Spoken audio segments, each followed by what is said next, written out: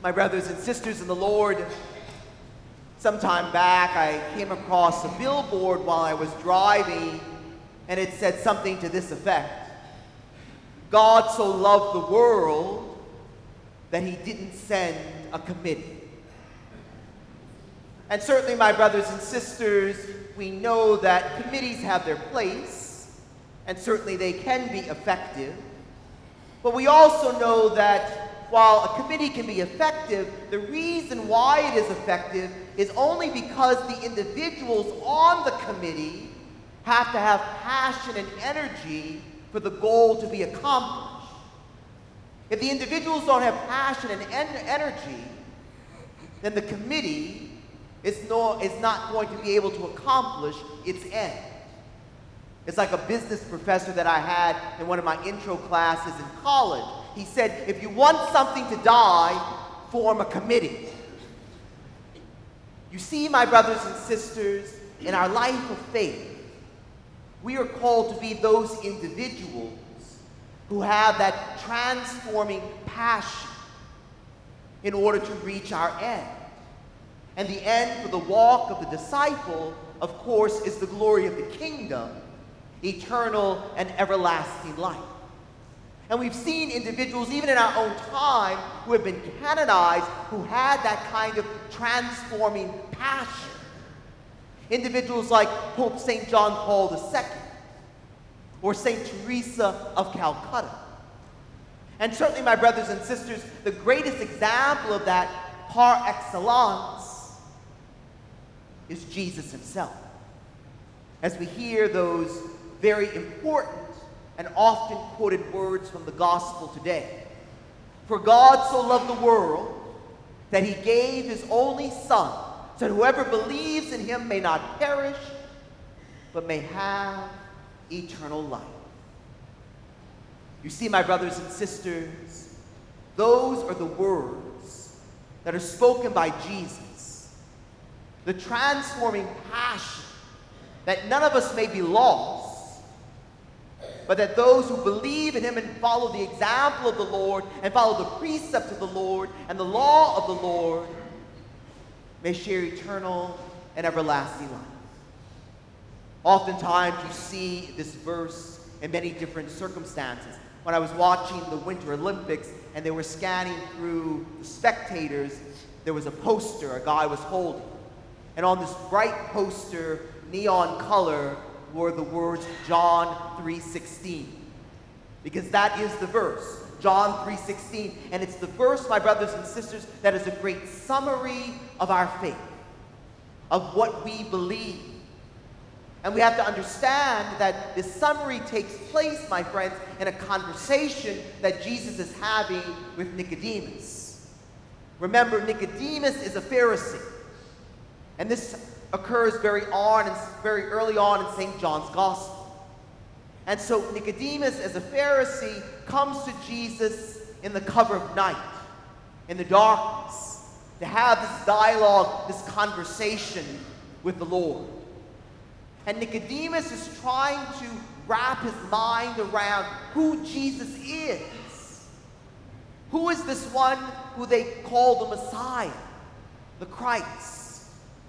And oftentimes, my brothers and sisters, we have those same questions as we try to wrap our minds around the greatness and the glory of our God.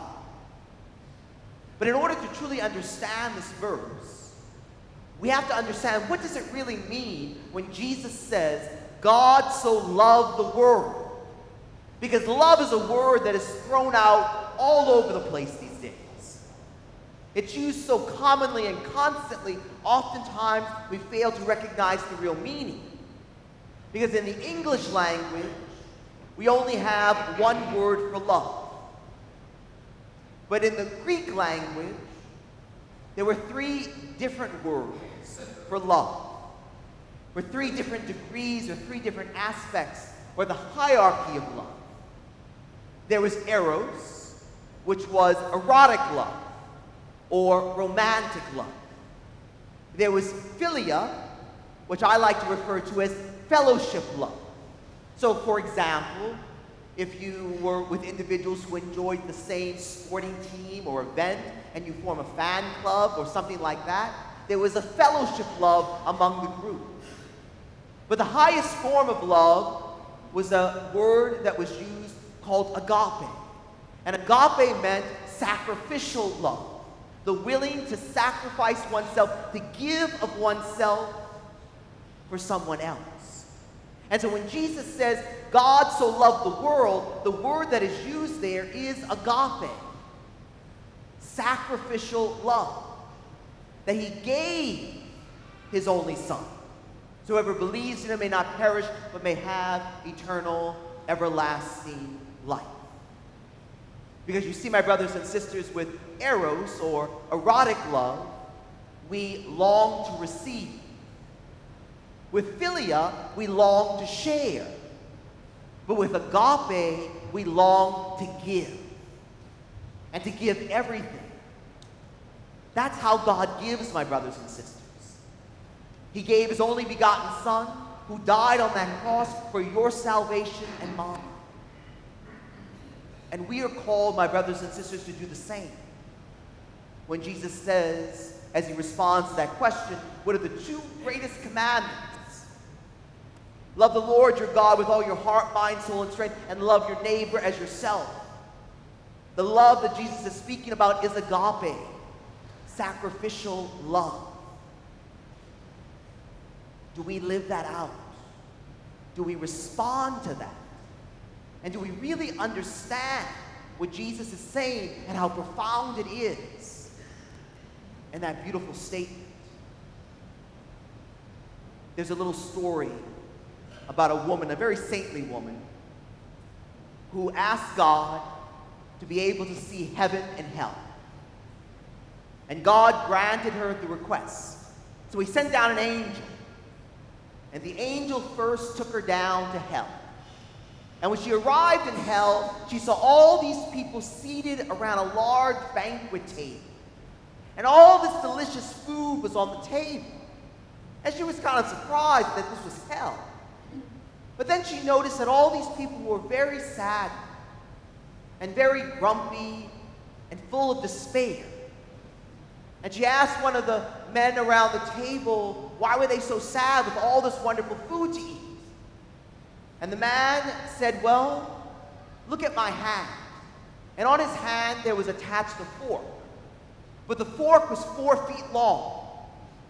So he said, every time we try to grab some food and feed ourselves, we can't reach our mouth, the food goes on the floor. So we're never able to eat because we can't remove the fork from our hand. And so after that experience, the angel took the woman to heaven. And when she got to heaven, she saw a very similar scene.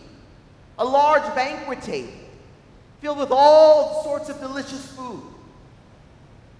And here all the people were happy and joyful and laughing.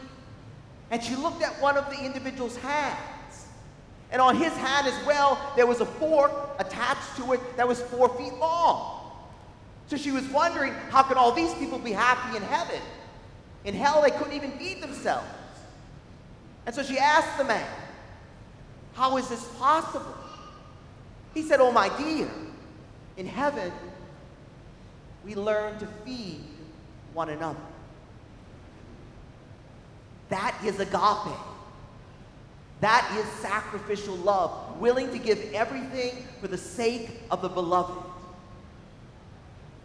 And that's the call of God in our life as we live it out. Because you see, my brothers and sisters, God desires for us to be transformed. He has that passion for us to be transformed into disciples of the kingdom. I don't know if you've ever seen a piece of gold ore. But if you've ever seen gold ore, I've seen it once or twice. A friend of mine is a geologist. And the first time he showed it to me, and he said, do you know what this is? I said, it looks like just a darn old rock. Doesn't mean anything to me. I could just throw it out. He said, well, this is gold ore. I had no idea what it was. But as you well know, gold ore that goes through the proper process extracts the gold. The beautiful gold that we use for many different things, the chalices that we use to celebrate the Holy Eucharist. But it takes a process for that gold ore to be transformed. My brothers and sisters, God loves us so much that he wants us to be transformed. Did you hear in our second reading when St. Paul speaks to the church in Ephesus? Do you hear when St. Paul said, you and I are God's handiwork? Have you ever thought of yourself as God's handiwork? We are God's handiwork. But as God's handiwork, my friends, we are in the constant need of being transformed. Just like that gold ore, to be something beautiful and wonderful and glorious for the sake of the kingdom. Why is that? Well, I'm going to be very honest with you, my brothers and sisters. The reason for that is because everyone in this church this morning, all of you have a few screws loose. You do. I do too. We all have a few screws loose. We all have some hinges in our life that squeak. We all have some rough edges. We all have some wood rot, our sinfulness, that needs to be uprooted and be healed by the glory of God so that we can become all that God desires us to be. God so loved the world that he sent his only Son so that we may not perish, my friends, but have eternal and everlasting life. We're in that constant need of being transformed.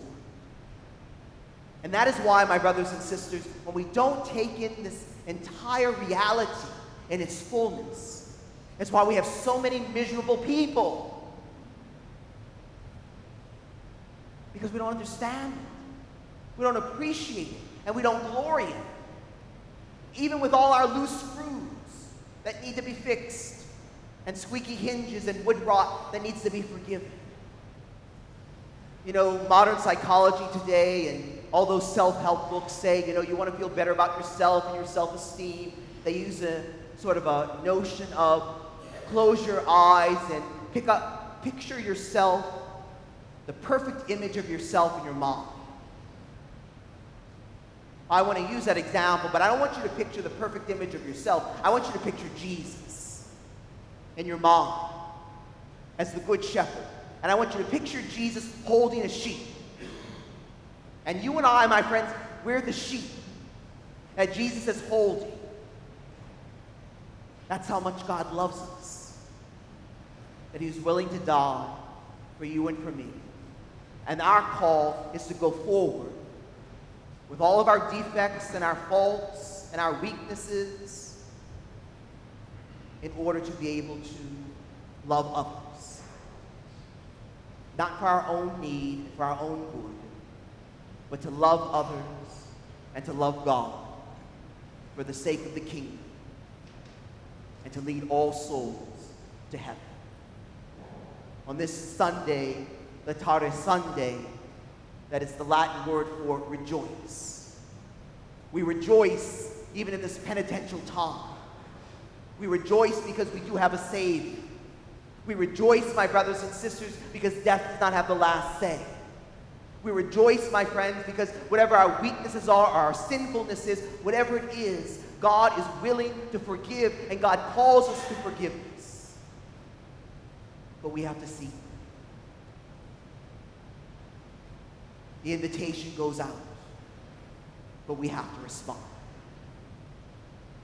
My brothers and sisters, do we truly rejoice in the fact that God so loved the world that he sent his Son so that everyone who believes in him may not perish, but may have eternal